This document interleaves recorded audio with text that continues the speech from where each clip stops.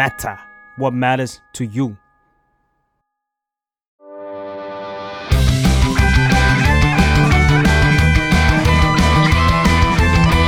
ตั้งตี้พอดแคสต์เรื่องนั้นก็ดีเกมนี้ก็มันมาเปิดตี้คุยกันซะเลยสวัสดีครับยินดีต้อนรับเข้าสู่รายการตั้งตี้เรื่องนั้นดีเกมนี้ก็มันก็เลยมาเปิดตี้คุยกันซะเลยสวัสดีครับทุกคนอย่างแรกเลยวันนี้ตี้เราค่อนข้างใหญ่เราแนะนำตัวกันก่อนผมฟ้าฟอร์ดจาก The Matter ครับผมอ้น The Matter ครับแล้วก็แขกอีก2คนสวัสดีครับคิตตี้ซักคนเดิมครับน้ำครับไลฟ์สไตล์คอนเทนต์ไรเตอร์จาก The Matter ครับเรียกว่ามีคิตตี้กับน้ำไม่น่ารอดเกมแน่นอนเกมแน่นอนซึ่งวันนี้เราไม่ได้มาเรื่องเกมธรรมดาด้วยเรามาถึงเกมดูดวิญญาณเราแบบว่าเรามาถึงเกมที่ไม่ใช่แค่เล่นธรรมดาแล้วเป็นเกมที่เล่นจนงงว่าเอาเวลาจากไหนมาเล่นเนาะเรียกว่าสิงเลยดีกว่าไหม เรียกได้ว่าเป็นเกมที่ทำให้คุณสามารถนั่งอยู่หน้าจอคอมพิวเตอร์หรือทีวีได้ยาวนานและนอกจากนั้นไม่ใช่แค่คุณด้วยมันคือเกมที่เรานั่งอยู่ในหน้าจอคอมหน้าจอมอนิเตอร์ทีวีเนี่ยได้นานที่สุดที่เคยผ่านมาวันนี้คือเราไม่ได้เจาะจงเป็นเกมๆไปใช่เราพูดถึงเรียกว่าอะไรลักษณะนิสัยการเล่นเกมของแต่ละคนไม่เราพูดถึงชั่วโมงล้วนๆครับ วันนี้เรามาเป็นคณิตศาสตร์และเขาเรียกว่าอะไรมาสู้กันเหรอเรามาในโหมดแบบว่าการแข่งขันว่าใครใช้เวลาเยอะที่สุดในเกมเอาไงดีเนี่ยเกริ่นเริ่มต้นไว้ก่อนว่าบางคนเนี่ยเล่นเกมแต่ละแพลตฟอร์มไม่เหมือนกันเนาะอาจจะใช้เวลาไม่เหมือนกันบางคนอาจจะเล่นในคอนโซลแล้วก็แบบไม่ได้เล่นคอนโซลไปแล้วก็หาจับไม่ได้หาชั่วโมงไม่ได้ส่วนผมเนี่ยเล่นในคอมพิวเตอร์เนาะเรียกว่าอยู่ได้ยาวๆเล่นในสตรีมคือผมมีประวัติครบเลย history ไม่เคยดีลีทมาก่อนชีวิตนี้แต่ละคอนโซลมันก็นับได้เหมือนกันนะคือในสตรีมมันนับสบายขึ้นทุกอย่างเลยอย่างผมเกมมากสุดส่วนใหญ่จะเป็นเน้นไปทาง Nintendo อย่างเงี้ยโอ้โหใน DS ด้วยนะถ้าเกิดว่าอะไรอย่างงี้มันดูยากนิดนึงบางทีมันดูในเว็บนี่ดูไม่ได้แต่ส่วนใหญ่มันจะขึ้นใน account เราอะไรอย่างงี้มั้งหรือว่า PlayStation เงี้ยมันก็ไม่แน่ใจมันไม่ขึ้นหรือเปล่าน่าจะขึ้นเป็นเกมๆไปอย่างสมมุติ Elden Ring มันก็ขึ้นใน account ที่เราเล่นอ่ะว่าเล่นไปกี่ชั่วโมงอะไรอย่างงี้ใช่มั้ยซึ่งวิธีนับมันก็แตกต่างกันนิดหน่อยแต่ส่วนผมเนี่ยสบายแล้วผมเล่นใน Steam สบายซึ่งผมขอเปิดก่อนเลยผมเนี่ยเล่นเกมเยอะที่สุดคือ642ชั่วโมง642เก่งขามมาก642ชั่วโมงเนี่ยคือผมใช้เวลาเต็มๆนะในการเล่นเกมในการนั่งลงและกดเล่นสิ่งนี้นะไม่ได้ว่า644ชั่วโมงที่ผมเล่นเกมนี้แบบแล้วเปิดค้างไว้ทั้งวันนี่แบบ quality time ล้วนๆคือเราต้องบอกคุณผู้ชมไว้ก่อนว่าไอ้เกมพวกเนี้ยเราไม่รวมเกมออนไลน์นะใช่เพราะถ้าเกมออนไลน์เนี่ย Dota Overwatch อะไรเนี่ย Valorant โอ้ยหลักพันครับ เราอันนั้นคือใช้ชีวิตทั้งวันเรียกว่าอันนั้นคือเกมหมาที่เราใช้ชีวิตกับมันทั้งวันซึ่งสิ่งนั้นเนี่ยเราไม่อยากนับเพราะว่าเกมออนไลน์มันก็จะใช้เวลาไม่เหมือนกับเกมที่เราจะมาคุยกันในวันนี้ก็คือเกมซิงเกิลเพลเยอร์เนาะหรือว่าอย่างน้อยเกมที่มีเนื้อเรื่องมีอะไรบางอย่างให้เราติดตามไม่ได้แค่เป็นเกมออนไลน์ผับตีกับคนอื่นหรือว่าเล่นคู่กับเพื่อนอย่างเดียวแล้วก็เกมของพี่ฟ้าผมรู้พี่ฟ้าชอบอยู่เกมนึงRed Dead Redemption ไม่ใช่ครับเนี่ยซึ่งสิ่งนี้เป็นสิ่งที่ผมช็อกมากว่ากูแบบในความทรงจำมันคุกรุ่นมากว่าแบบโอ้โหเราเล่น Red Dead เยอะมากนานมากเพิ่งไปดูเกมที่1ของผมเนี่ย600ชั่วโมงใช่มั้ย Red Dead Redemption ผมแค่220ชั่วโมงซึ่งมันก็เยอะแล้วนะไม่ได้ครึ่งผมเล่นเกมนี้มา3รอบกว่าโอ้โหซึ่งตีเป็นเวลาเล่นจริงคือผมเล่นแบบเป็นเดือนแบบไม่กินไม่นอนไม่ทำอะไรเลย คือแบบ24คูณ30มันแบบว่ามันเพิ่งจะ400กว่าเองเนาะ600นี่แบบโอ้โหผมไม่ทำอะไรซึ่งผมเฉลยก่อนว่าเกมอันดับ1ของผมคือ Borderlands 2ซึ่งก็มันคือที่เป็นเกมการ์ตูนนิดนึงป่ะรูปการ์ตูนนิดนึงจริงๆมันคือเหมือนเป็นเกมแบบลูเตอร์แรกๆอ่ะเป็นลูเตอร์ชูเตอร์เนาะเป็นลูเตอร์ชูเตอร์แบบรุ่นแรกๆของก่อนที่มันจะแบบมาในยุคปัจจุบันเนี่ยใช่มันคือจะเป็นระบบหาของเหมือน Diablo อะไรอย่างเงี้ยแต่ว่าเป็นเกม FPS เป็นแบบเกมยิงๆบุคคลที่1อะไรอย่างงี้ซึ่งนั่นคือที่1ของผมคือมันเล่นเป็นโหมดป่ะหรือว่ายังไงมันเล่นเป็นเนื้อเรื่องครับมีเนื้อเรื่องมี DLC ของผมไม่เยอะคือปกติผมไม่เล่นเกมออนไลน์อยู่แล้วอันดับแรกเลยก็คือประมาณ128ชั่วโมงGTA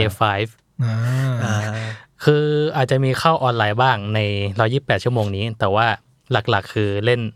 เป็น Quest นะ เล่นซิงเกิลเพลเยอร์หมดเลยก็คือนั่นแหละอย่างที่ว่ามันเป็นเกม Open World มันมีอะไรให้ทำเยอะซึ่งแบบบางทีอ่ะเดินไปเจอเควสเสริมไม่ได้ตั้งตัวอย่างนี้ก็มีก็มันก็เล่นเพลินดีอ่ะแบบมันให้เราเปิดโอกาสให้เราได้ไปสำรวจไปอะไรเงี้ยแล้วแบบเราไปเจออะไรไม่ซ้ำมันก็สนุกดีเป็นเกมแบบเกมพาไปเนาะแบบเราจะเดินไปทำ A เนี่ยB C D มาเต็มไปหมดเลยก็เลยต้องแวะซะหน่อยใช่มันมีที่ให้แวะเยอะมากเว้ยแต่ว่าหลังๆมาไม่ค่อยได้เล่นแล้วเพราะแบบเหมือนบางเควสมันต้องไปตามเวลาหรือแบบตามสถานที่อะไรเงี้ยก็แบบเราก็ขี้เกียจเล่นขนาดนั้นนะคือแบบถ้าจะเล่นทั้งทีคือมันต้องนั่งเล่นทั้งวันแบบขับรถข้ามเมืองอะไรเงี้ยเอาพอหอมปากหอมคอใช่เอาพออิ่มพอก็นั่นแหละหลังจากเมนสตอรี่จบก็ไม่ค่อยได้เล่นแล้วก็พอดีอันนี้คือก็เรียกว่า120ชั่วโมงนี่คือเล่นแบบเกมจบแล้วกันเกมจบใช่แล้วก็มีออนไลน์เข้าไปเล่นออนไลน์นิดหน่อยแต่ว่านั่นแหละไม่ค่อยได้เล่นเยอะเพราะแบบเซิร์ฟมันคือสมัยนั้นอ่ะนานแล้วปี2ปีมันแบบกว่าจะเข้าเซิร์ฟได้แม่งแบบเป็นหลายนาทีอยู่เหมือนกันก็เลยขี้เกียจเล่นนั่นแหละโอเคครับก็ถ้าเกิดใครติดตามวิธีการเล่นเกมของนามาจะรู้ว่าเป็นคนแบบมนุษย์เล่นเกมซิงเกิลเพลเยอร์เล่นเกมแบบอินดี้แบบเล่นตามเนื้อเรื่องนี่นั่นโอเคก็เลยลองไปดูเลยกดสตรีมออกเกมแล้วแบบสอดด้วยไทม์เพลทเปิดมาตกใจมากเพราะว่าท็อป5ของเรานี่คือแบบหมาล้วน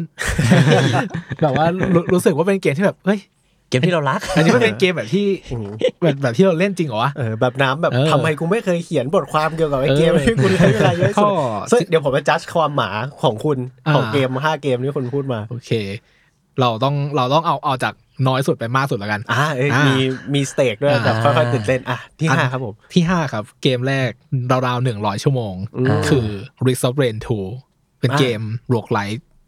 ท์ก็คือแบบว่ามันคือเกมที่แบบเราเล่นตายแล้วเกิดใหม่ไปเรื่อยอะไรแบบเนี้ยก็ addictive พอสมควร Risk of Rain นี่ผมให้สกอร์มาไม่ค่อยเท่าไหร่เพราะว่า1 Risk of Rain เป็นเกมอินดี้ผู้พัฒนาเล็กแล้วก็สไตล์ดีแล้วก็สดใหม่ผมว่าต่อไปสำหรับผมอันเนี้ยมาสุด100อยู่ที่100ชั่วโมงนะครับ Cyberpunk 2077ผมเล่นเกมนี้จบ2รอบ pre-patchขนาดหมาจบ2รอบเนี่ยเป็นไงซึ่งตอนแรกผมจะ approve แล้วว่าสิ่งนี้ไม่หมาเว้ยน้ำแต่ว่าพอน้ำบอกว่า pre-patch ปุ๊บโอเคเองเลยมาท่านี้เลยทีโพสก็คือแบบจอห์นวิกแบบงงตัวขยับกระตุกไปหมดต่อมาที่150ชั่วโมง Destiny 2อันนี้สุดๆสำหรับผมมากแต่ Destiny 2นี่มันออนไลน์ป่ะDestiny 2มีเนื้อเรื่องจะนับว่าเป็นออนไลน์ก็ได้แต่มันจะเป็นฟีลคล้ายๆ Borderlands ของผมแต่ว่ามีระบบออนไลน์ที่เข้มข้นกว่าเดิมมันถึงเรียกเพื่อนมาช่วยอะไรอย่างงี้ป่ะใช่ๆก็ไปลงดันกับเพื่อนได้แต่ว่าผมมาเล่นแค่ส่วนเนื้อเรื่องอย่างเดียวแล้วก็ทำกิจกรรมนู่นนี่นั่นอะไรไปเรื่อยๆแล้วก็ไม่รู้ว่าทำไมมันถึงอยู่ดีมันก็150ชั่วโมงได้โดยไม่รู้ตัวนั่นสิแต่นี่น้ำไม่ได้ลงเรทแบบฮาร์ดคอร์อะไรไม่มีแคลนไม่ด้วยเล่นอยู่คนเดียวรู้สึกว่าเกมเนี้ยติดจากฟีลลิ่งของเกมฟีลลิ่งของการยิงปืนมันเรารู้สึกเสพติดลูปเกมของมันเรียกได้ว่าโหถ้าใครไม่เคยลองเล่นจริงๆ Destiny 2ตอนนี้มันปล่อยฟรีแล้วนะในตัวเบสเกมของมันโหคุณต้องไปลองจริงมันแบบว่าโอ้มันลื่นDestiny 2มันคือ Activision ป่ะใช่ไม่ใช่ คือ Bungie ออกมาทำแยกซึ่งผมให้สกอร์ความหมาสิ่งนี้ค่อนข้างจะเยอะเพราะหลายๆคนที่เล่น Destiny 2บอกว่ามันไม่ใช่เกมเว้ยมันเป็นงานสำรองโอเคใกล้ละอันดับ2แล้วอันดับ2อยู่ที่180ชั่วโมงPayday 2ครับ Payday 2เฮ้ยปลูกผักเอาไม่ใช่ไม่ใช่โอ้เล่นอย่างงี้นะPayday เกมเป็นธนาคารคล้ายๆ Destiny เหมือนกันนะเป็นฟีลแบบโคออฟผมว่ามันฟีลคล้ายๆ Left 4 Dead ฟีล Left 4 Dead เกมแบบโคออฟ4คนแล้วก็ปล้นธนาคารไปเรื่อยนั่นแหละซึ่งอันนี้น้ำเล่นคนเดียววะไม่เล่นกับเพื่อนอีก2คนโอเคอันนี้คือ Payday 2ที่เขาไม่รู้ลดแล้วลดอีกลดอะไรขนาดนั้นใน Steam ใช่ไหมแต่ว่า DLC เป็นล้านเลยนะใช่ DLC แล้ว DLC เยอะมากผมจ่ายค่า DLC ไปเยอะกว่าซื้อเกมอีก ก็คือแบบหลับตาไม่รู้ว่าตื่นขึ้นมาวันพรุ่งนี้จะมีเพย์เดย์เข้ามาอยู่ในแบบไลบรารีแล้วหรือเปล่าแล้วก็หมายเลข1เนี่ยอันนี้คือแบบว่าคือห่างไกลจากอันอื่นมากแบบดับเบิลจากหมายเลข2เลยคืออยู่ที่400ชั่วโมงคือ Monster Hunter World ครับมาสมควรความหมายเป็น0ถูกต้องผมชอบมากใช่เป็นเกมที่ชอบมากก็คือจริงๆเราคิดว่าที่เล่นเกมนี้เยอะก็มีส่วนว่าแบบมันคือจังหวะชีวิตที่เล่นได้เลยแหละมันมาช่วงมหาลัยเราเนาะผมเล่นเกมนี้ช้าผมอ่ะได้เกมนี้ตอนผมเพิ่งประกอบคอมก็คือโควิดป่ะใช่ช่วงโควิดMonster Hunter World มันเหมือนมันจะเริ่มมาตอนประมาณนั่นแหละช่วงอายุประมาณผมอ่ะอยู่มหาลัยแต่ว่ามันจะอัปเดตต่อมาเรื่อยๆแล้วก็มี DLC ที่เป็น Iceborne ออกมาหลังจากเรียนจบแล้วก็พัฒนากันอยู่สักพักหนึ่งแล้วค่อยปล่อยช่วงชีวิตมันยาวอยู่ผมมาตอน Iceborne แล้วแหละแล้วก็เล่นเว้นฮาร์ดมากๆไป400ชั่วโมงแล้วน้ำได้เล่นนี่ป่ะไอ้ไลซ์เล่นไรส์ลองเล่นดูแล้วยังรู้สึกว่ามันยังไม่ค่อยถูกจริตแล้วเท่าไหร่มันมีเพราะว่าเราคือเราไม่มีสวิตช์แล้วเรารู้สึกว่าจริงๆเกมนี้มันออกแบบสวิตช์มาเพื่อให้เล่นบนสวิตช์จริงพอเล่นในคอมแล้วมันรู้สึกแบบฟีลมันไม่ได้อ่ะอันนี้ผมเถียงผมสู้ขัดใจเพราะว่าผมเล่นถ้าคุณจะนับความ Monster Hunter อยากรู้ว่าผมแอปพูฟนับเท่าไหร่ Monster Hunter World ทั้ง Iceborne แล้วก็ตัวเบสเกมผมเล่นไป280ชั่วโมงปัดขึ้นหน่อยมัน279แต่เดี๋ยวไม่เท่ขอ280นะทุกคนโอเคเข้าใจแล้วก็ส่วน Rise เนี่ยผมเล่นใน Nintendo Switch มาก่อนภาคเบสแล้วก็พอ Rise มันเล่นอีกเหรอใช่พอมี DLC อีกผมก็มาเล่นเซฟใหม่เลยในคอมที่มันเป็น Sunbreak นะผมเล่นไป136ชั่วโมงซึ่งส่วนตัวผมคิดว่าใน Switch มันจะมีความแบบติดแลกนิดนึงพอเล่นในโหมด Handheld เล่นใน PC เล่นในเข้าใจประสิทธิภาพของสวิตช์แหละใช่ก็ด้วยเครื่องเกมที่เก่าแก่ไหมวะก็แก่อยู่เครื่องเกมครอบครัวตั้งแต่ผมเข้ามหาลัยสวิตช์ตอนนี้จบทำงานมา2 ปีแล้วสเปคมันเท่าไหร่ PS3 เหรอสูงกว่านั้นหน่อยนึงไม่แน่ใจว่าจะเทียบได้หรือเปล่าแต่มันน่าจะตามอยู่ประมาณเจนนึงกว่าๆตลอดสวิตช์ Nintendo เนาะแต่ผมว่าผมเป็นคนสนับสนุน Monster Hunter Rise ในคอมเพราะผมเล่นมาทั้งคู่แต่World เยี่ยมกว่าผมว่า World เยี่ยมกว่าเพราะว่ามันน่าจะทำมาในสิ่งที่เพื่อใหญ่กว่าเพื่อ PC เพื่อ PlayStation งี้ป่ะคือ Monster Hunter World มันเป็นเกมหลักเว้ยเหมือนอันเนี้ยเป็นทีมใหม่ที่เข้ามาพัฒนา Mon Hunt ไปในแบบอีกมุมนึงอ่ะและทีมเก่าที่เคยทำ Mon Hunt ที่เป็นในคอนโซลใน handheld ของพวก DS พวก Monster Hunter แบบมันชื่ออะไร Monster Hunter Cross Double Cross อะไรอย่างเงี้ยแบบพวก Ultimate พวก4อะไรอย่างเงี้ยเป็นทีมที่มาทำ Rise อีกทีก็คือเป็นแบบทีมเล็กที่เน้นทำเกมแบบว่า Monster Hunter ที่มันจะแบบเบียวๆหน่อยแบบกระโดดฟันดาบใหญ่ๆอะไรอย่างเงี้ยผมว่าเราพูด Monster Hunter ได้1 EP เลยนะโอ้ได้โอ้ยผมชอบเหมือนกันผมชอบมาตั้งแต่ตอนเล่นในตั้งแต่ PlayStation PSP อ่ะแล้วก็มาเล่นใน DS 3DS มั้งแล้วสนุกมากเล่นกับเพื่อนแล้วเดี๋ยวนี้เพื่อนไม่ครบไม่มีเวลาเวลาไม่ตรงกับเพื่อนเท่าไหร่ก็เลยไม่ได้การเล่น Monster Hunter กับเพื่อนคือสนุกมากอ่ะมันเป็นซับช่องของแบบว่าตอนมัธยมตอนไอ้นี่เหมือนกันนะแต่ผมเล่นกับเพื่อนใน World นี่คือเพื่อนหลงแมปนะไอ้เหี้ยผมตีจนตาย2 รอบแล้วเพื่อนยังไม่เจอมังกรเลยอ่ะ Ancient Forest ครับ น้ำเล่นมากี่ชั่วโมงครับ400ครับหลงแมปไหมครับ Monster Hunter World ทุกวันยังหลงอยู่เลยครับหลงAncient Forest ผมเข้าไปข้างในต้นไม้ใหญ่แล้วก็แบบอะไรวะเนี่ยมันอยู่ตรงไหนวะเนี่ยผมเดินตามไอ้หิ่งห้อยผมไม่สามารถจำแมปได้เก่งมากโอเคมาที่ผมผมอันนี้เป็นในความทรงจำเลยนะผมไปเช็คไม่ได้เพราะเกมนี้มันอยู่ใน 3DS ก็คือ Bravely Default ใช่ดุยมันคือโปเกมอนภาค X ด้วยมันคือ XY แหละแต่ผมเล่นภาค X ที่เป็นรูปปกเซเนอัสเท่าในความทรงจำมันคือ900กว่าชั่วโมงอ่ะซึ่ง900ชั่วโมงมันคือ900กว่าชั่วโมงที่ไม่รู้ว่ามันตันที่999หรือเปล่าแล้วมันก็ไม่ได้มีเลขหลักพันผมจำสิ่งนี้ไม่ได้แต่ในความทรงจำคือมันเลขหลัก900เดี๋ยวก่อนนะคือคนอื่นเขามาในฐานะแบบว่าเชียร์กันว่าแบบเฮ้ยคุณเล่นแบบไปกี่ชั่วโมงนับเลขคุณแบบว่าเลขไม่นับแล้วครับผมทะลุเลยอย่างเงี้ยหรอประมาณ900กว่าชั่วโมงอ่ะซึ่งโปเกมอนเป็นเกมที่ผมเล่นสตอรี่ไลน์อ่ะที่เรียกกันว่าเล่นจบอ่ะ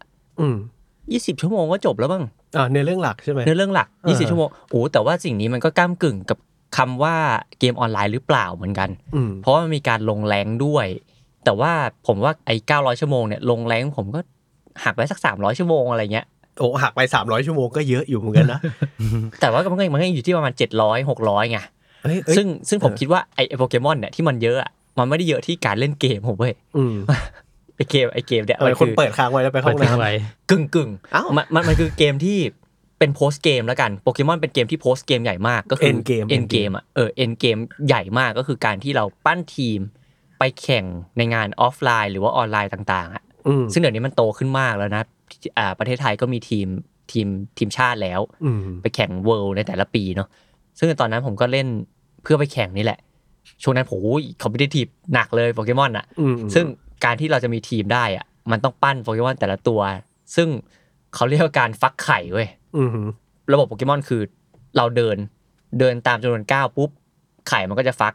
หมายถึงว่ามันอยู่กับเรานานแค่ไหนมันก็จะฟักอะไรเงี้ยหมายถึงคุณก็แบบเอาหนังกระติกไปหนีบกับจอยให้มันเดินไปเรื่อยแล้วไข่มันก็จะฟักไปเองได้เลยตอนนั้นมีสูตรเว้ยว่าเราเอาเหรียญบาทอ่ะงัดที่อนาล็อกแล้วปล่อยวางไว้ก็ได้เว้ยแล้วประเด็นคือมันไม่ใช่โอเพนเวิลด์ที่มันจะงัดราคาไว้ได้อ่ะมันเลยโปเกมอนไอวายมันคือได้แรงบันดาลใจมาจากประเทศฝรั่งเศสผมอยากฟังแล้วโปเกมอน XY มีแรงบันดาลใจมาจากประเทศฝรั่งเศสแล้วมันทำไมครับมันทำให้มันมีแมป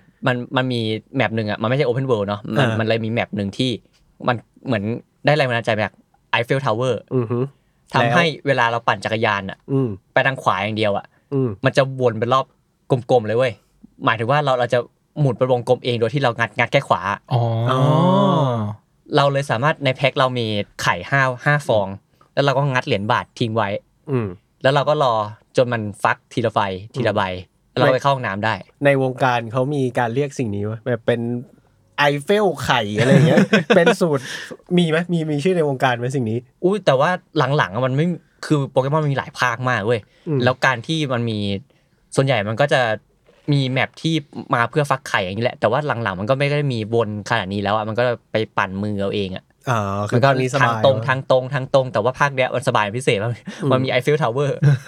ก็คือถ้าให้พูดโดยสัตว์จริงคุณวิ่งรอบหอไอเฟลไปกี่ชั่วโมงใน999บวกของคุณโอ้ย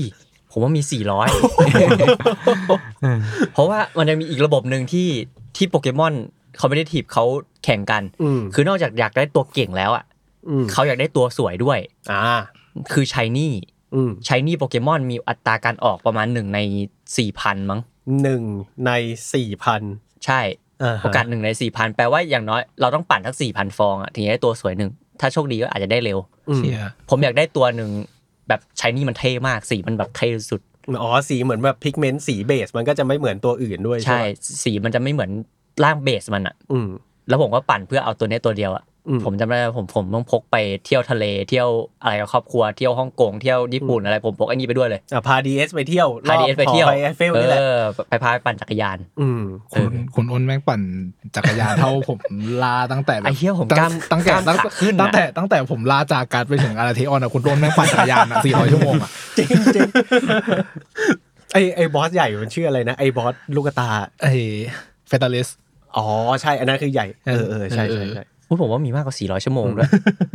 เอาเป็นว่าเยอะมากอ่ะแต่หลังๆภาคหลังๆมันทำให้ง่ายขึ้นในการหาตัวที่เก่งอ่ะแต่การหาชายนี่มันก็ง่ายขึ้นแหละแต่มันก็ยังยากอยู่ดีเรียกว่าใช้เวลาในการบลีดเขาเรียกการบลีดดิ้งการฟักไข่การทำทีมของเราอ่ะการบลีดง่ายขึ้นมากครับก็ชวนผู้เล่นใหม่มาเล่นกันโปเกมอนป้ายยาโปเกมอนตอนนี้ไม่ต้องไปเสียบหนังสติ๊กแล้วคุณสามารถแบบว่าคือมันก็ยังปั่นจักรยานอยู่ดีแหละแต่ว่ามันง่ายขึ้นในการหาตัวที่เก่งคือคุณถ้าคุณไม่อยากได้ชายนี่อ่ะการหาตัวที่เก่งมันง่ายขึ้นมากๆครับโอเคเราว่าตรงนี้น่าสนใจคือไอเวลาที่อ้นบอกเราว่ามันมหาศาล999เนี่ยสรุปไอ้อ้นมันหลอกเรามันไปวิ่งรอบหอไอเฟลซึ่งมันก็เข้าใจได้นะว่าแบบบางคนที่แบบเวลาแบบเพลย์ไทม์สูงสุดๆคือเขาทำสิ่งนี้กันเรื่องเรารู้สึกว่าสนใจว่าคนอื่นมีข้ออ้างอะไรจะสารภาพว่าคุณแบบว่าทำไมคุณถึงใช้เวลากับเกมเดียวได้เยอะขนาดนี้ก็ไม่โยนถามเองตอบเองได้เลยผมไม่เคยกลัวแล้วคือสำหรับผมอะ Borderlands 2อะมันเป็นเกมแบบคอมฟอร์ตเกมเว้ยหมายถึงว่าในยุคที่ Borderlands 2ออกมาใหม่ๆอะมันคือยุคที่เรามัธยมอะ แล้วแบบกลับมาจากโรงเรียนอย่างเงี้ยไม่มีอะไรทำการเข้าไปใน Borderlands 2มันเหมือนการแบบเปิด Google Chrome ในตอนนี้ของเรามันคือแบบใน YouTube มีอะไรดูบ้างมันคือการไปทำรูทีนเหมือนทำเพื่อให้มีอะไรทำสักอย่างเป็นการฆ่าเวลาแล้วมันได้สนุกด้วยแบบว่าเราของจะดรอปหรือเปล่าอะไรอย่างเงี้ยแล้วแม่งไม่ใช่มันแปลว่าเราไม่ได้เข้าไปเล่นเกมเพื่อแบบเสพ something แล้วมันแค่เป็นรูทีนที่เราทำแล้วรู้สึกมันสนุกมัน enjoy อะไรอย่างเงี้ยแล้วมันก็มีไอ้ระบบ progression หรือว่าแบบการพัฒนาตัวละครไปในเกมด้วยทำให้สิ่งนี้มันแบบยิ่งทำเราก็ไม่เวลาเราก็ไม่ได้เสียเปล่านี่หว่าตัวในเกมเราก็เก่งขึ้นอะไรอย่างเงี้ยแล้วมันก็เป็นรูทีนที่แบบว่าเรารู้สึกว่าแม่งกลายเป็น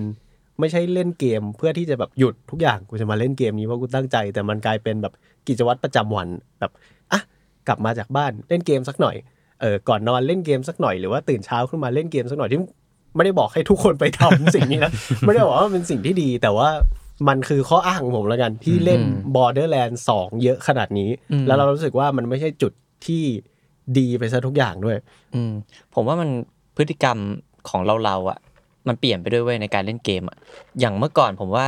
ไอ้โปเกมอน XY เนี่ยผมเล่นตอนมัธยมปลายมันไม่ได้มีเขาเรียกว่าอะไรอ่ะสื่อบันเทิงให้ผมทำขนาดนั้นอ่ะมันไม่ได้มี Netflix มันไม่ได้มี YouTube ให้เราติดตามขนาดนั้นคือมันมี YouTube แหละแต่เราไม่ได้ติดตามอย่างทุกวันนี้อ่ะทุกวันนี้ผมเล่นเกมแบบเล่นจบก็สักเซสแล้วอ่ะจริงเล่นจบสักเซสมากนะผมพูดถึงลักษณะการเล่นเกมของผมอีกคือมันไม่มีทางที่อะไรจะไปเบรก900ชั่วโมงนั้นของผมได้อีกแล้วอ่ะทุกวันนี้คืออย่างมากคือ Elden Ring เนี่ยผมได้แพลทินัมถ้วยแพลทินัมก็คือเก็บทุก achievement เนาะซึ่งคุณเล่นไปกี่ชั่วโมงเลยผมขอเปิดสตรีมก่อนผมว่าผมชนะคุณถึงผมจะเล่น Elden Ring ไม่จบมาคุณขอเลขครับโหยากว่ะคิดว่า120ประมาณเนี้ยไม่เกิน150ชั่วโมงโอเคผม104ถือว่าถูกกันแล้วกันแต่ยังเล่นไม่จบนะเพราะ Elden Ring นี่มันแบบมหาศาลเหลือเกินคือ150นี่คือผมถึงได้ถ้วยแพลทินัมแล้วอ่ะผมเป็นคนที่ขี้เกียจแวะถ้ำนะเว้ยถ้ำระหว่างทางอ่ะไอเสน่ห์ของ Elden Ring ที่มันมีถ้ำแบบเยอะมากๆเก็บของเก็บชุดอะไรเงี้ยโชคดีที่ Elden Ring ไม่ได้มีถ้วยเก็บชุดทุกชุดอ่ะไม่งั้นคนที่แบบผมที่อยากได้ถ้วยทุกถ้วยในเกมที่ผมรักมันจะเยอะกว่านี้มากๆในการเก็บชุดทุกชุดอ่ะแล้วอย่างมากสุดก็ Elden Ring อย่างเงี้ยที่ผมเล่นเยอะมากๆก็คือไม่เกิน150ชั่วโมงหรือเกมที่ผมคิดว่าผมก็เล่นเยอะเหมือนกันแล้วผมก็ชอบด้วยเล่นตอนมหาลัยก็คือZelda Breath of the Wild ก็น่าจะตกที่70-80ชั่วโมงเองอ่ะหลังๆผมคิดว่าการเล่นเกมผมแบ่งไปให้เอนเตอร์เทนเมนต์อื่นมากขึ้นด้วยกำลังคิดอยู่ว่าของเรา Monster Hunter World อ่ะก็ที่เราบอกเนาะว่ามันมาในจังหวะที่เราเล่นเยอะที่เราเล่นเยอะได้มันมีหลายปัจจัยมากเลยคือมันคือช่วงเราเล่น Monster Hunter World ตอนปี2020หลังจากคนอื่นไอ้นี่หมดแล้วเพราะว่ามันคือช่วงที่โควิดฮิตพอดีเราต้องกลับไปอยู่บ้านแล้วมันคือพอดีกันมันคือช่วงที่เราต้องทำทีสิทธ์ด้วยเราก็เลยต้องมีคอมก็ประกอบคอมแล้วมันก็เป็นเกมแรกที่เพื่อนชวนเล่นมันก็เหมือนมีหลายๆอย่างมาบวกกันมีทั้งมันคือช่วงโควิดที่เราออกไปไหนไม่ได้แล้วมันก็คือช่วงที่เรามีความเครียดสูงมากเพราะเราทำทีสิทธ์แล้วมันก็คือมีเพื่อนที่บอกว่าเอ้ยน้ำMonster Hunter World ว่ะมีไอซ์บอลด้วยกูยังเล่นไม่จบมาเล่นด้วยกันก็มันกลายเป็นว่า Monster Hunter World เนี่ยกลายเป็นเหมือนแบบไม่รู้ว่ารู้จักกันไหมคือว่ารู้จัก VR chat กันไหมรู้จักมันคือเราเข้าไปคุยกับเพื่อนอ่ะเป็นเกม VR ที่เราเข้าไปคุยกับเพื่อน Monster Hunter World เป็นเกมแบบนั้นสำหรับเรามันคือเกมที่มันเป็นเกมที่เราเล่นไปด้วยแล้วเราก็แบบเราก็ใช้เวลาที่เราเล่นตรงนั้นในขณะที่เราก็แบบเราก็ล่ามอนอยู่เราก็คุยสารทุกข์สุขดิบกับเพื่อนไปด้วยอะไรแบบเนี้ยมันเหมือนแบบล่าแย้แบบฟันหางดีไม่โจแล้วก็เฮ้ยชีวิตเป็นไงบ้างแบบมีความสุขดีไหมอะไรอย่างเงี้ยนั่นแหละมันเป็นอย่างนั้นจริงๆแล้วมันเหมือนแบบพอเราเอาความรู้สึกนั้นไปผูกกับเกมเนี้ยมันก็กลายเป็นว่าเกมเนี้ยมันคือเกมคอมฟอร์ตของสำหรับเราเพราะว่าเวลาเราไปแบบไล่ตีนกแบบได้ตีนกสักตัวหนึ่งแล้วเราก็แบบนึกถึงตอนที่ไปตีนกกับไอ้นี่ตอนนั้นแล้วคุยเรื่องนู่นเรื่องนี้กันอะไรเงี้ยมันก็เป็นเมมโมรี่ที่ดีซึ่งเราว่าสิ่งนี้มันคือแบบว่ามันคือเขาเรียกว่าอะไรมันเป็นการแบบสื่อสารแบบใหม่ที่มันเกิดขึ้นในช่วงยุคโควิดจริงๆนะแล้วมันไม่ได้เกิดขึ้นแบบว่าโดยบังเอิญด้วยมันคือเป็นแบบว่าเกมแม่งเหมือนเป็นแบบพื้นที่จำลองให้คนได้มาเจอกันอะ แล้วสิ่งนี้มันเป็นเกิดขึ้นจริงแบบว่าพวกอย่าง Fortnite อะไรเนี่ยที่มันจะมีแบบอีเวนต์ออนไลน์หรือว่ามีการแบบจัดคอนเสิร์ตของศิลปินจริงในเกมในช่วงโควิดที่คนที่คนไม่สามารถออกไปเสพสิ่งนี้ได้เขาก็จัดเป็นแบบ virtual space หรือว่าแบบนี่แหละพื้นที่ดิจิตอลที่ให้คนมาแบบเขาเรียกว่าอะไรมาพบปะเจอหน้ากันในช่วงโควิดซึ่งสิ่งนี้แม่งแบบว่าผมก็นึกถึงAnimal Crossing อ่ะมันน่ารักมากเลยเว้ยในสวิตอ่ะที่มันเป็นช่วงที่โควิดด้วยมั้งแล้ว Animal Crossing มันคือเหมือนสร้างเกาะของเราเนาะแล้วบางทีคือชวนเพื่อนมาเกาะเราแล้วเหมือนมานั่งจัดปาร์ตี้ด้วยกันในนั้นอ่ะแล้วก็พูดคุยกันอาจจะเป็น Discord อะไรอย่างงี้เนาะเพราะว่าในเกมมันคุยกันไม่ได้ไม่มี voice chat แล้วเหมือนมันเป็นช่วงที่เราคนจบณปีนั้นแม่งรับปริญญาไม่ได้พอดีเว้ยผมเห็นเพลเยอร์ที่ตั้งแลนแล้วก็แต่งตัวเป็นรับปริญญาแล้วไปรับปริญญานั้นน่ะน่ารักดีไปรับปริญญาในเกมแล้วมันมีแบบอีโมแบบตบมือแปะคนข้างล่างก็ปรบมือกันอะไรอย่างเงี้ยแต่ว่าเราว่ามันเป็นอีกเหตุผลที่อาจจะทำให้หลายคนเข้าใจได้เยอะขึ้นเนาะว่าแบบเราเล่นเกมแบบสูบเวลาไปขนาดเนี้ยเราอาจจะไม่ได้เล่นเกม 100% ก็ได้เราแบบแบ่งสมองครึ่งนึงไว้แบบเป็นการแค่มีตติ้งแฮงเอาท์กับเพื่อนอะไรอย่างเงี้ยใช่เพราะว่าจริงๆแล้วในท็อปไฟล์เราอ่ะก็คือแบบก็เป็นเกมแบบไหนแบบละแบบ3เกมอ่ะแต่เกมน้ำมันเกมแฮงเอาท์มากเลยนะใช่อย่างของเราเนี่ยก็คือเล่นเพราะว่าอยากรู้ว่ามันจะจบยังไงแค่นั้นเลยเป็นคนแบบว่าเสพเนื้อเรื่องเข้มข้นเสพเนื้อเรื่องใช่คืออย่าง GTA อ่ะคือเนื้อเรื่องมันก็จะแบบอารมณ์ดูหนังแบบ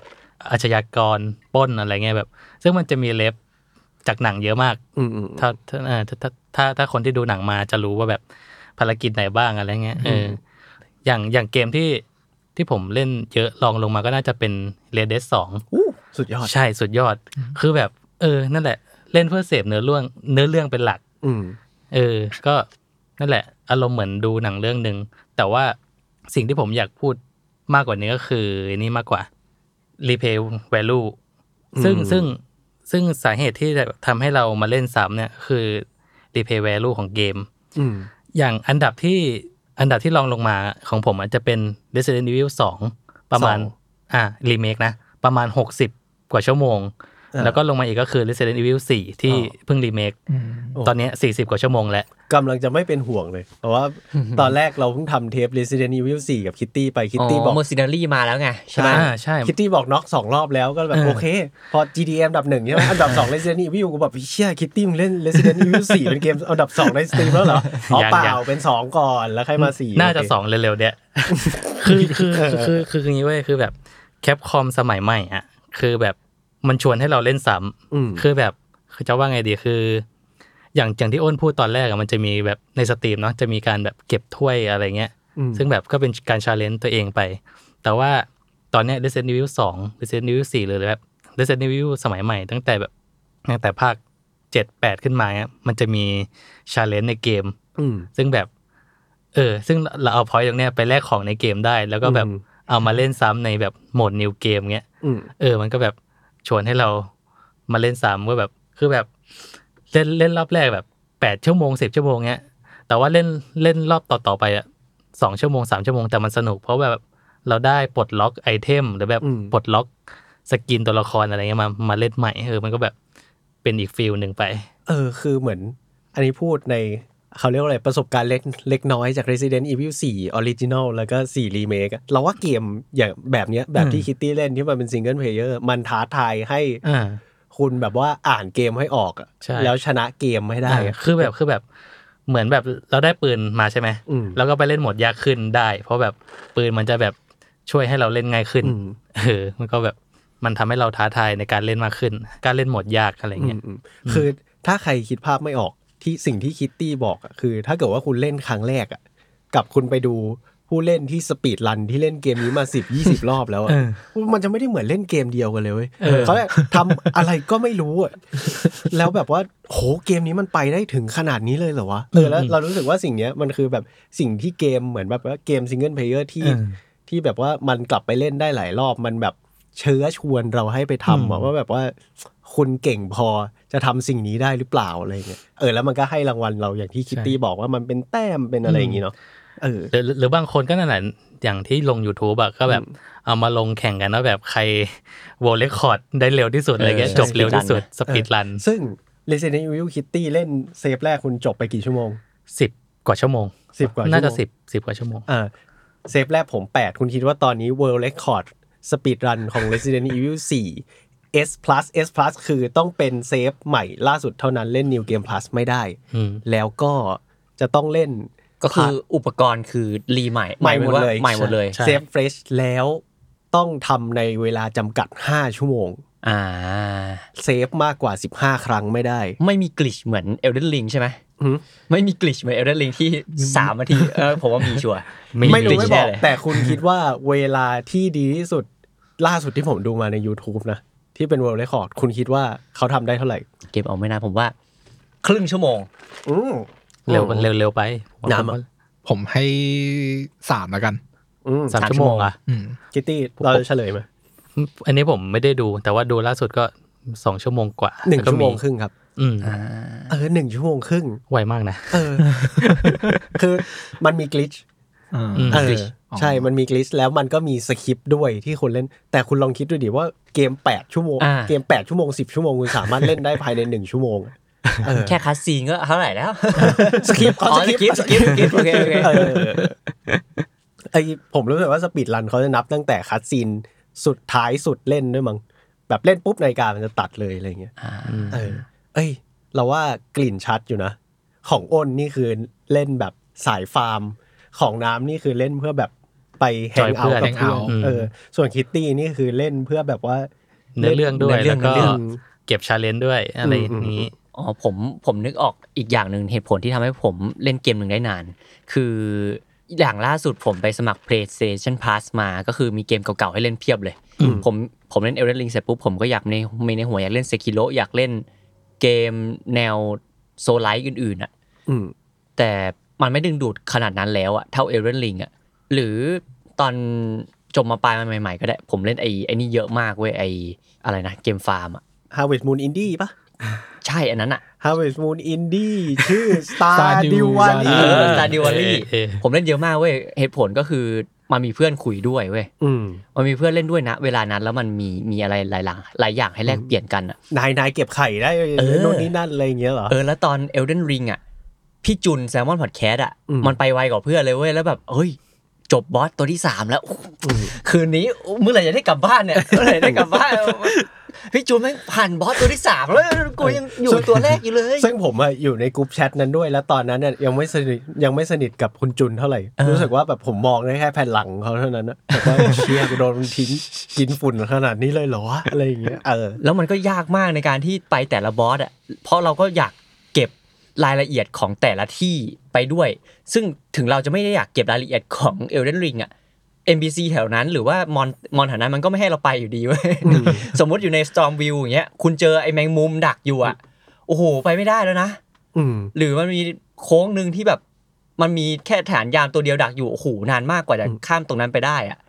แต่แบบการที่เรามีเพื่อนเล่นไปด้วยแล้วเราก็อยากเล่นไปด้วยแล้วทำให้เราเล่นเกมนั้นนานมากด้วยแพชชั่นที่เรามีแชร์ร่วมกับเพื่อนอ่ะแต่น่าสนใจนะว่าไอความที่เกมมันดีอย่างเดียวอ่ะแม่งกลายเป็นว่าอาจจะไม่เพียงพอแล้วแต่ว่าอารมณ์ความรู้สึกที่เราได้มีกับแบบว่ากับเพื่อนๆของเราที่คุยกันเรื่องเกมเนี้ยมันทำให้เกมนี้มันเข้มข้นยิ่งไปกว่าเดิมอีกเนาะโปเกมอนด้วยแหละเพราะว่าตอนนั้นผมอยู่ในโปเกมอนแล้วมันมีคอมมูนิตี้โปเกมอนแล้วเราต้องไปแข่งกับคนอื่นการที่เราจะต้องมีตัวที่เก่งกว่าไปแข่งกับตัวอื่นแล้วเรามีคุยตลอดว่าเฮ้ยเอาตัวนี้มาคอมโบตัวนี้สิอะไรเงี้ยผมคิดว่าส่วนสำคัญที่สุดในการเล่นเกมได้นานของผมคือเพื่อนว่ะถึงแม้จะเป็นเกมซิงเกิลเพลเยอร์ก็ตามนะเกมอันดับ1ของผมคือ Borderlands ใช่มั้ย600กว่าชั่วโมงเนี่ยเกมอันดับ2ของผมคือ470ชั่วโมงคือ Skyrim ซึ่งจริงๆมันก็ถือว่าเป็นเกมหมาระดับนึงนะซึ่งสิ่งเนี้ยผมอยากเอามาคุยเพราะว่าวิธีการเสียเวลาของผมเว้ยเพราะผมรู้สึกว่าตอนนั้นน่ะมันคือช่วงมัธยมเหมือนกันและสิ่งนี้แม่งไม่ใช่รูทีนเว้ยแม่งคือ escapism มันคือซัมเมอร์ที่เราไม่รู้จะออกไปไหนอ่ะ เราก็เลยไปเที่ยวในเกมคิดออกว่าแล้วผมแบบว่าและอีกสิ่งหนึ่งที่มันสนุกคือการมอดสกายริมเว้ยซึ่งผมว่าหลายๆคนน่าจะเจอแบบว่าแต่มอดไม่เกเรนะครับทุกคนอ๋อสกายริมกันแปลว่า experience สกายริมเราจะต่างกันเพราะว่าผมเล่นใน PS3 แล้วมันก็จะมอดอะไรไม่ได้แต่ว่าสิ่งที่ชอบทำคือชอบเดินดูวิวไปเรื่อยใช่ใช่ใช่ซึ่งเรารู้สึกว่าอันนี้ก็เป็นอีกจุดหนึ่งที่น่าสนใจว่าทำไมเราถึงได้เสียเวลากับเกมได้เยอะขนาดนี้เรารู้สึกว่าจริงๆแม่งคือแบบการแบบเที่ยวพักผ่อนหย่อนใจแล้วมันก็แบบมันก็มีอะไรให้เราทำตลอดเวลาแล้วมันมีแบบว่าคือไอ้โลกในเกมมันมีแบบอะไรให้เราไปเที่ยวได้เยอะมากอยากขึ้นเขาไหมล่ะหรืออยากไปแบบบ่อน้ำร้อนไหมล่ะอยากไปแบบริมทะเลที่เป็นน้ำแข็งอะไรอย่างเงี้ยแล้วเราก็ไปได้หมดเลยเว้ยแล้วสิ่งนี้คือเราแบบช่วงที่เราเล่นสกายริมเยอะๆคือไม่ได้บอกว่าสิ่งนี้มันดีนะแต่ว่าเราแบบเราลืมจนเหมือนลืมหายใจเลยแบบตอนนั้นหิวข้าวแล้วก็เดินเข้าไปในร้านในเกมก็ไปสั่งข้าวกินเลยแล้วแต่จริงๆกูหิวคนเล่นเลยหิวข้าวแต่เดินเข้าไปสั่งข้าวกินในเกมแล้วก็แบบกูต้องไปกินข้าวซึ่งจริงๆมันก็เป็นแมจิกของ Skyrim นะเพราะว่าแบบมันรู้สึกว่าถ้าเกิดพูดถึง Open World ทุกวันนี้ก็ยังไม่รู้สึกว่าเราคอนเนคอะไรกับเกมไหนเท่ากับที่ตอนที่เราเล่น Skyrim ตอนนั้นน่ะBethesda คงรู้แหละก็เลยออกซ้ำมา10 กว่าปีแล้วเนี่ยออกเกมเดิมซ้ำมาจะ20เวอร์ชันอยู่แล้วนะรีเมคไปเรื่อยแล้วคนที่เล่นภาคเก่าแบบกูต้องโยกมอดโยกโน่นนี่นั่นอะไรอยู่เนี่ยเป็นงงเงินไปแต่เราว่ามันคือแบบนั่นแหละการพักผ่อนหย่อนใจแล้วก็การแบบโรลเพลย์การแบบติ้งต่างว่าเราได้ไปอยู่ในโลกนั้นมันก็เป็นอีกหลาย10 ชั่วโมงในชีวิตผมเลยที่ใช้ไปกับเกมเนี้ยที่ปูมาเมื่อกี้ผมมีความแล้วจะบอกเว้ยคือผมมีเกมหนึ่งที่ถ้านับไลฟ์ไทม์น่าจะหลายร้อยชั่วโมงอยู่มาแล้วเยอะที่สุดของนายคิตตี้มาละออฟเรคคอร์ดด้วยนะสิ่งนี้หมายถึงว่าไม่ได้มีอยู่ในสตรีมด้วยนะไม่มีเพราะว่าสมัยนั้นยังไม่มีสตรีมลองเดาดูว่าเกมอะไร Resident Evil 4ครับเป็นประเด็นที่พูดกันเรื่องเมื่อกี้เลยที่แบบเราเหมือนเราได้ไปเที่ยวไปพักผ่อนหรือแบบเข้าไปอยู่ในเกมเงี้ยลองเดาดูผมว่าทุกคนเคยเล่นใบ้ให้หน่อยMinecraft ไม่ใช่เล่นในคอมเล่นในคอมเล่นในคอมด้วยอะไรTerraria คอนโซลมีแต่ว่าส่วนใหญ่น่าจะเล่นในคอม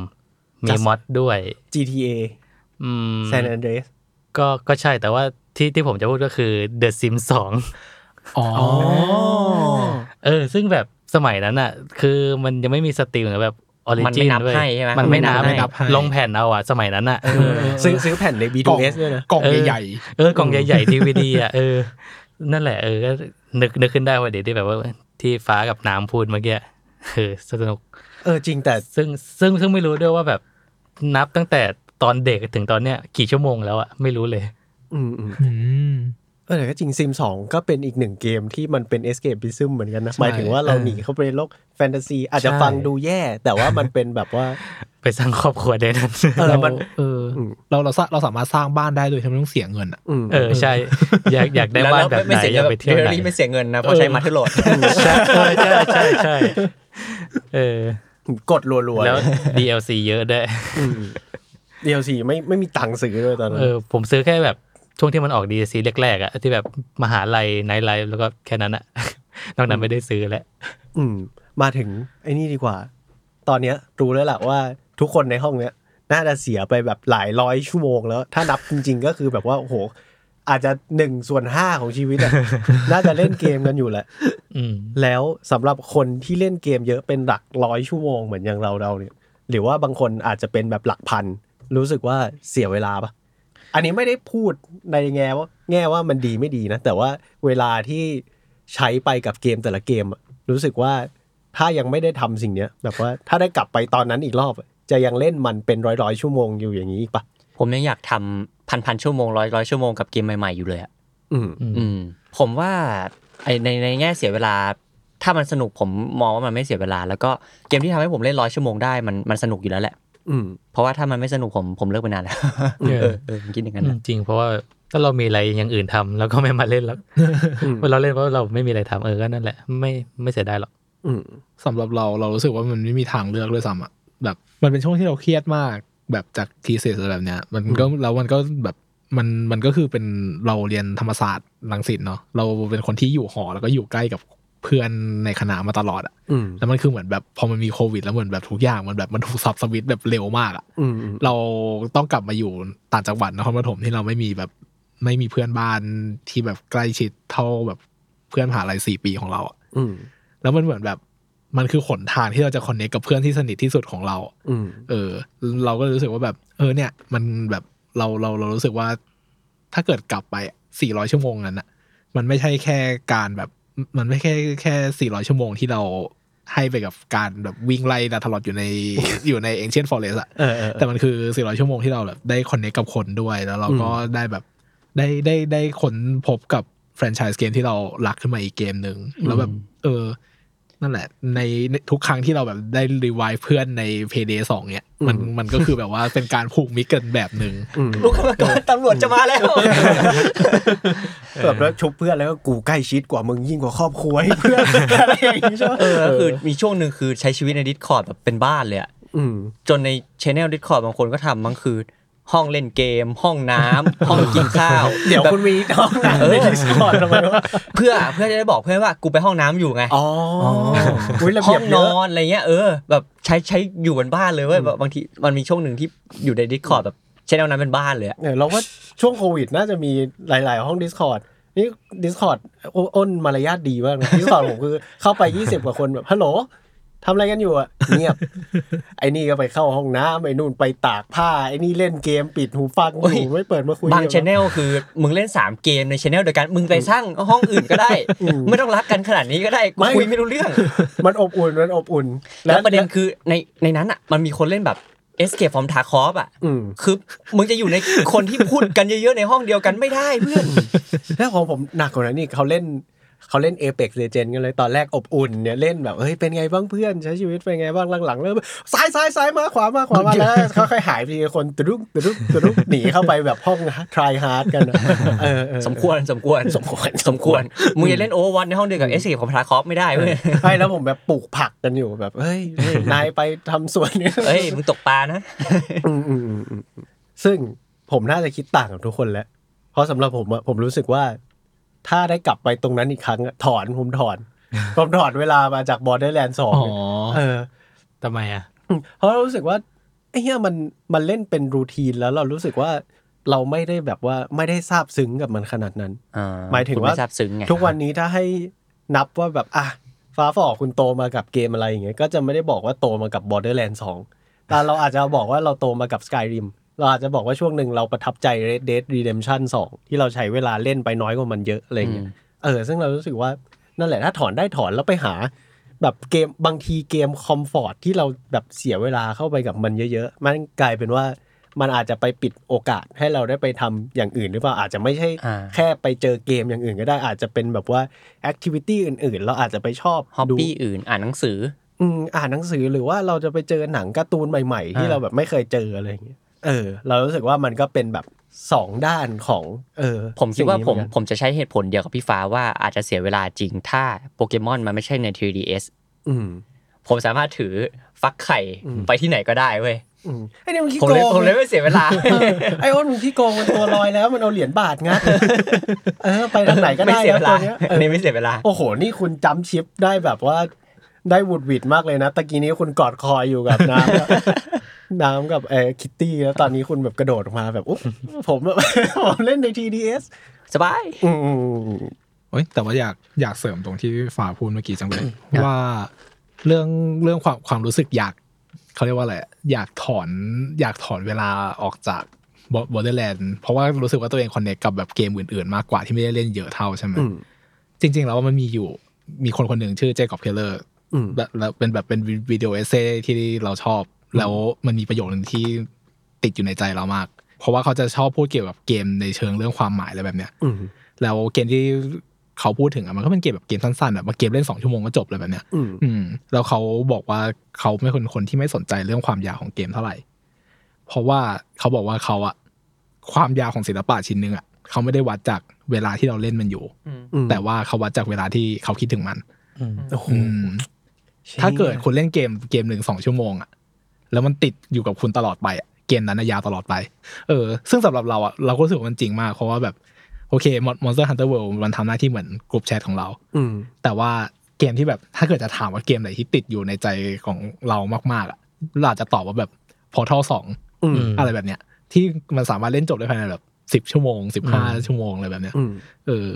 ประมาณนั้นเรารู้สึกว่ามันมีเรื่องอื่นนอกจากความยาวด้วยของน้ำดีนะของเรามีเกมนึงที่แบบเล่นไปแค่19ชั่วโมงแต่แบบทุกวันนี้ยังตึงใจอยู่เลย Life is Strange โคตรดีเกมดีของใครหลายคนใช่ๆคืออันนี้เราไม่เคยเล่นมันเป็นเกมเกี่ยวกับอะไรเคยได้ยินคือมันเป็นเกมเขาเลยchoice เป็นเลือก choice แล้วแบบย้อนเวลาได้เงี้ยแบบในระยะนึงเป็นเกมสไตล์แบบ heavy rain อะไรอย่างงี้มั้ยใช่ประมาณนั้นแบบเลือกdialog แล้วแบบเลือกการกระทำอย่างเงี้ยแต่แบบเกมมันแบบกินใจมากทีแรกกะจะเล่นซ้ำแต่ว่านั่นแหละรอบเดียวก็แบบเหลือแล้วอิ่มแล้วเล่นไปแค่19กว่าชั่วโมงแต่ว่าทุกวันนี้ก็ยังจำมันได้อยู่ใช่คุณอ้นล่ะคนมีสิ่งโรแมนติกอะไรจะบอกพวกเราไหมครับกับการวงเกมเขาซึ้งกันหมดเลยคิดก่อนผมได้โปเกมอนชายนี่ตอนผมไปเที่ยวหาดใหญ่อะไรอย่างเงี้ยผมจำได้ว่าผมได้แบบตอนไปเที่ยวแค่นั้นแหละจำได้ว่าผมนั่งรออะไรสักอย่างอยู่แล้วมันก็ออกมาแค่นั้นคนจำไม่ได้ถ้าคุณนั่งรออะไรสักอย่างเอาไม่จำไม่ได้แต่ว่าจำได้ว่ามันไม่ใช่นั่งที่บ้านมันผมนั่งรออะไรสักอย่างอยู่แล้วมันก็ออกมาแต่เราว่าสิ่งนี้เพราะว่าเรารู้สึกว่าเกมทุกเกมแม่งไม่ใช่ศิลปะด้วยมันจะแค่มีบางเกมที่มันคลิกกับเราแล้วเราแบบเห็นอะไรบางอย่างในตัวเกมแล้วเราแบบว่าแล้วเราคลิกกับมันแล้วมันกลายเป็นแบบเชี่ยนี่แหละคือศิลปะซึ่งสิ่งมันเกิดกับเราตอนแบบ Dead Redemption 2แล้วแบบ Red Dead Redemption 2ถ้าใครไม่รู้เป็นเกมคล้ายๆ GTA นะครับแต่ว่าเป็นคาวบอยในเรื่องจะสไตล์แบบสปาเกตตี้เวสเทิร์นจะมีความเป็นคาวบอยแต่ว่าไม่ได้แบบโหเราอเมริกาขี่ม้ามันจะมีความหนังแบบสปาเกตตี้มันคือแบบหนังฝรั่งเศสในเรื่องหนังอิตาเลียนขอโทษด้วยแต่มันจะมีความแบบหนังยุโรปอยู่อะไรประมาณนี้มันจะไม่ได้แบบเนื้อเรื่องบู๊มันจะเป็นแบบว่ามีความเป็นคนเข้าไปมีความคอมเพล็กซ์ของตัวละครอะไรอย่างเงี้ยซึ่ง Red Dead Redemption 2นะที่เราพูดถึงเนี่ยเราคือแบบเราเล่นมันไปแล้วเรารู้สึกว่าโหเราแม่งแก่ไปกับตัวละครเลยว่ะแล้วเรารู้สึกว่ามันจะมีแบบผมขอแบบโรแมนติกเกมนี้หน่อยเพราะว่าผมรู้สึกว่าเกมนี้มันทัชผมว่าซึ่งเราจะเล่นเกมทั้งหมดเนี่ยด้วยเป็นตัวละครตัวหนึ่งชื่ออาร์เธอร์มอร์แกนแล้วพอเล่นจบเนื้อเรื่องหลักเนี่ยอาร์เธอร์จะตายเราจะไปเล่นสวมบทบาทเป็นตัวละครอีกตัวหนึ่งที่ชื่อจอห์นมาร์สตันซึ่งเป็นตัวเอกในเกมต่อไปซึ่งแล้วเราเหมือนแบบว่าเวลาเล่นเกมจบอะไรเงี้ยมันก็จะมีแบบเควสเล็กเควสน้อยอย่างที่คิตตี้บอกว่าเกมของ Rockstar มันจะมีอะไรให้เก็บเยอะอะไรเงี้ยแล้วพอเรามาเล่นเป็นตัวละครอีกตัวนึงแล้วตัวละครหลักเราตายแล้วเรามาเล่นแบบทำภารกิจที่มันเหลือค้างอยู่โอ้โหแล้วเรารู้สึกว่าเชี่ยนี่มันคือแมสเสจของการแบบว่าการสูญเสียใครบางคนไปโดยที่แบบว่าโดยที่มันทำให้เราทัชขนาดนี้ได้โดยที่เกมไม่ต้องทำอะไรมากเลยมันแค่แบบว่ามันแค่เปลี่ยนมุมมองนิดหน่อยแล้วมันปล่อยให้เรารู้สึกไปเองแล้วรู้สึกว่าโหสิ่งนี้แม่งเราไม่รู้ว่ามันเป็นศิลปะหรือเปล่าอย่างแบบ Portal 2ได้ไปจัด Portal ได้ไปจัดแสดงในแบบพิพิธภัณฑ์อะไรเงี้ยแต่เรารู้สึกว่าสิ่งนี้แม่งทำงานกับเรามากๆแล้วเราได้รับแมสเสจจากคนทำเนาะซึ่งก็โน้ตไว้นิดนึงว่าจริงๆคนทำ Red Dead Redemption 2เนี่ยก็น่าสงสารนิดนึงนะเขาโดนแบบว่ามีดราม่าอะไรเยอะแยะแต่เรารู้สึกว่า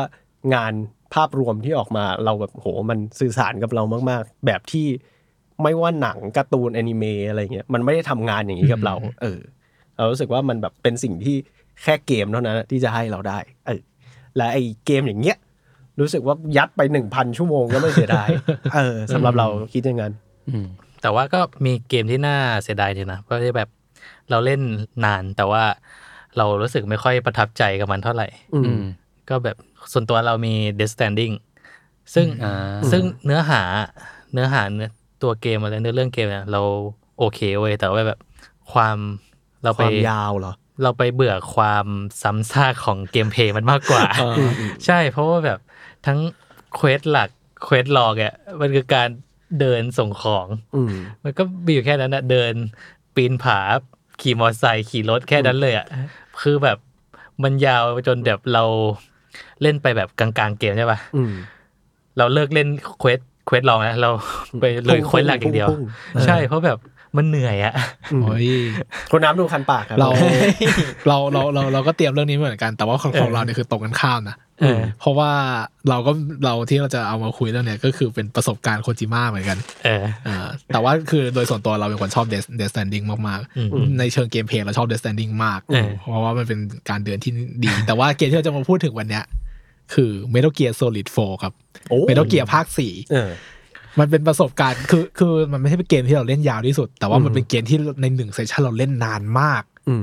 ใช้คำว่าเล่นขอใช้คำว่าเล่นอยู่ในชื่อภาคมันคืออะไรอ่ะภาค4 Son of Patriot อ๋ออันนี้4 Gun of Liberty Gun of the Patriot Gun of the Patriot นั่นแหละก็คือเราขอใส่คำว่าเล่นนานมากอยู่ในเครื่องหมายคำพูดนะเพราะว่าสิ่งที่เราทำระหว่างที่เราเล่าเป็นเรื่องแล้วกันวันนั้นเราตื่นเช้ามา 6:00 นเป็นคนตื่นเช้าอยู่แล้วตื่นเช้ามา 6:00 นในวันหยุดเล่นเกมดีกว่าก็เปิดเพทีใส่แผ่น Metal Gear ภาค 4เข้าไปแล้วเราก็เล่นเราก็นั่งดูคัสซีนแล้วก็แบบ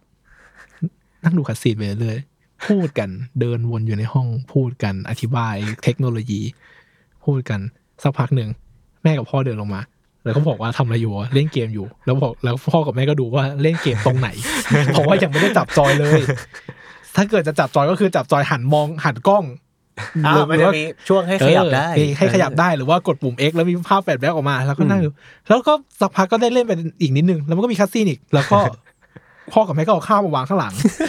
แล้วก็ดูนาฬิกาเที่ยงแล้ว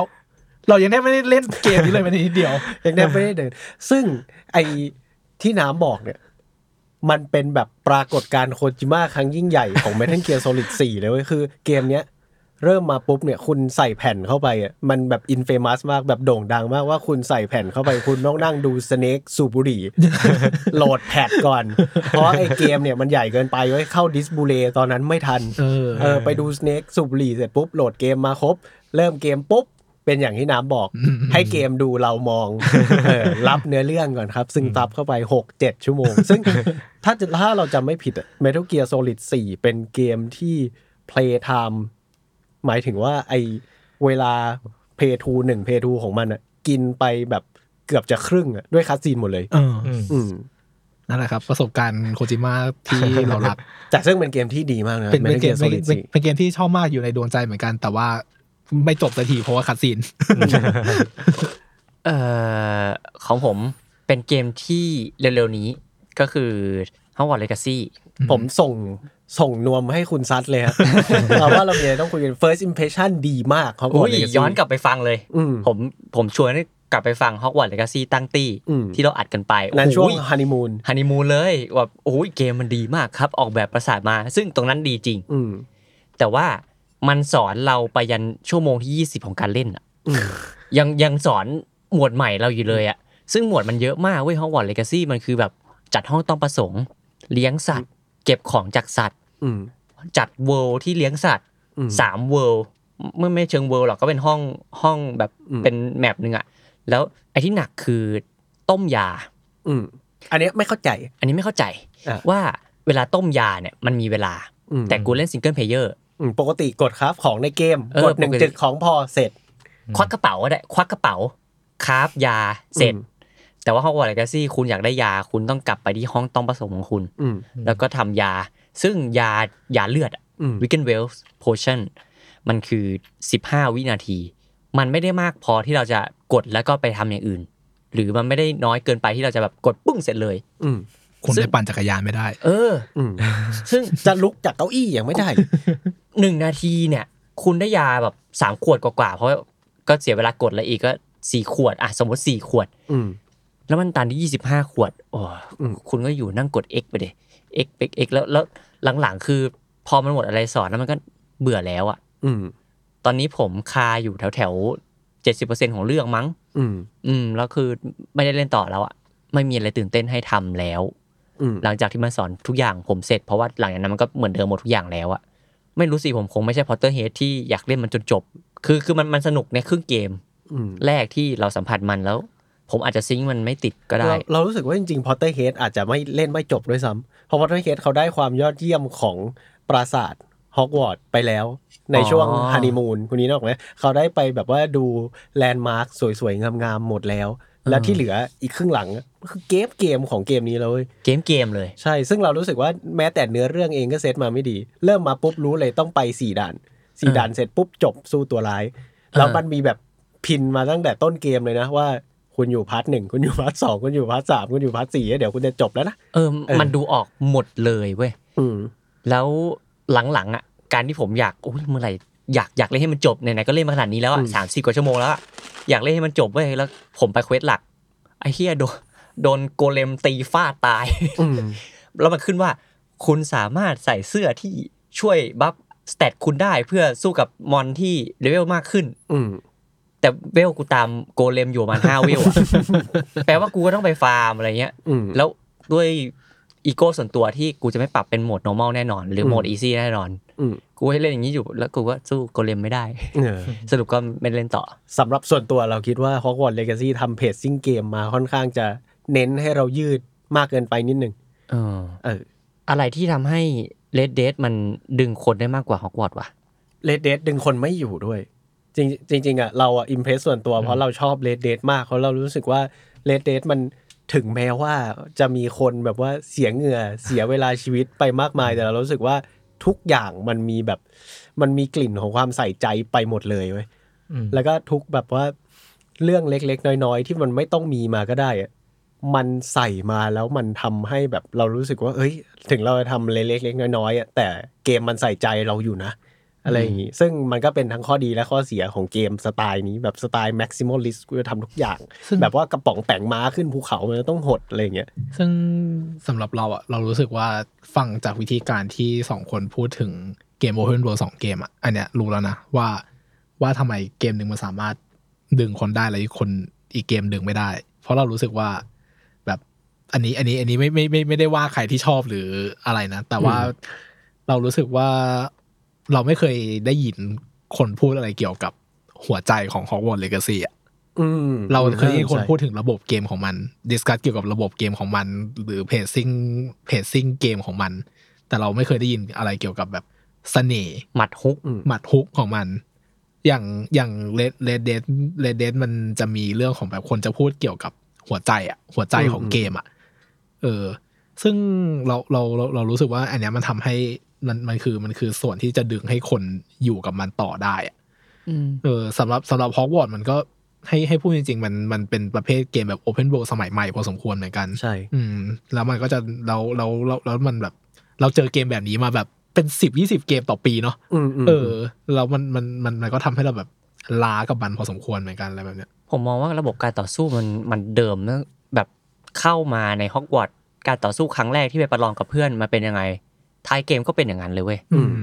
ยกเว้นถ้าคุณเข้าศาสตร์มืดแล้วคุณไปได้มีอวดาเคลดาว่าปุ้งชนะอะไรเงี้ยก็อีกเรื่องนึงแต่ว่าผมชอบการเรียงคำอดาวาเคดาว่าโป้งตายแค่นั้นเลยแล้วคือถ้าคุณจะไปเล่นสายธรรมดาผมแบบผมไม่เอาศาสตร์มืดครับน่าเบื่อมากน่าเบื่อแบบคุณก็ปิ้วปิ้วปิ้วใส่สกิลปิ้วปิ้วปิ้วปิ้วเกาะแดง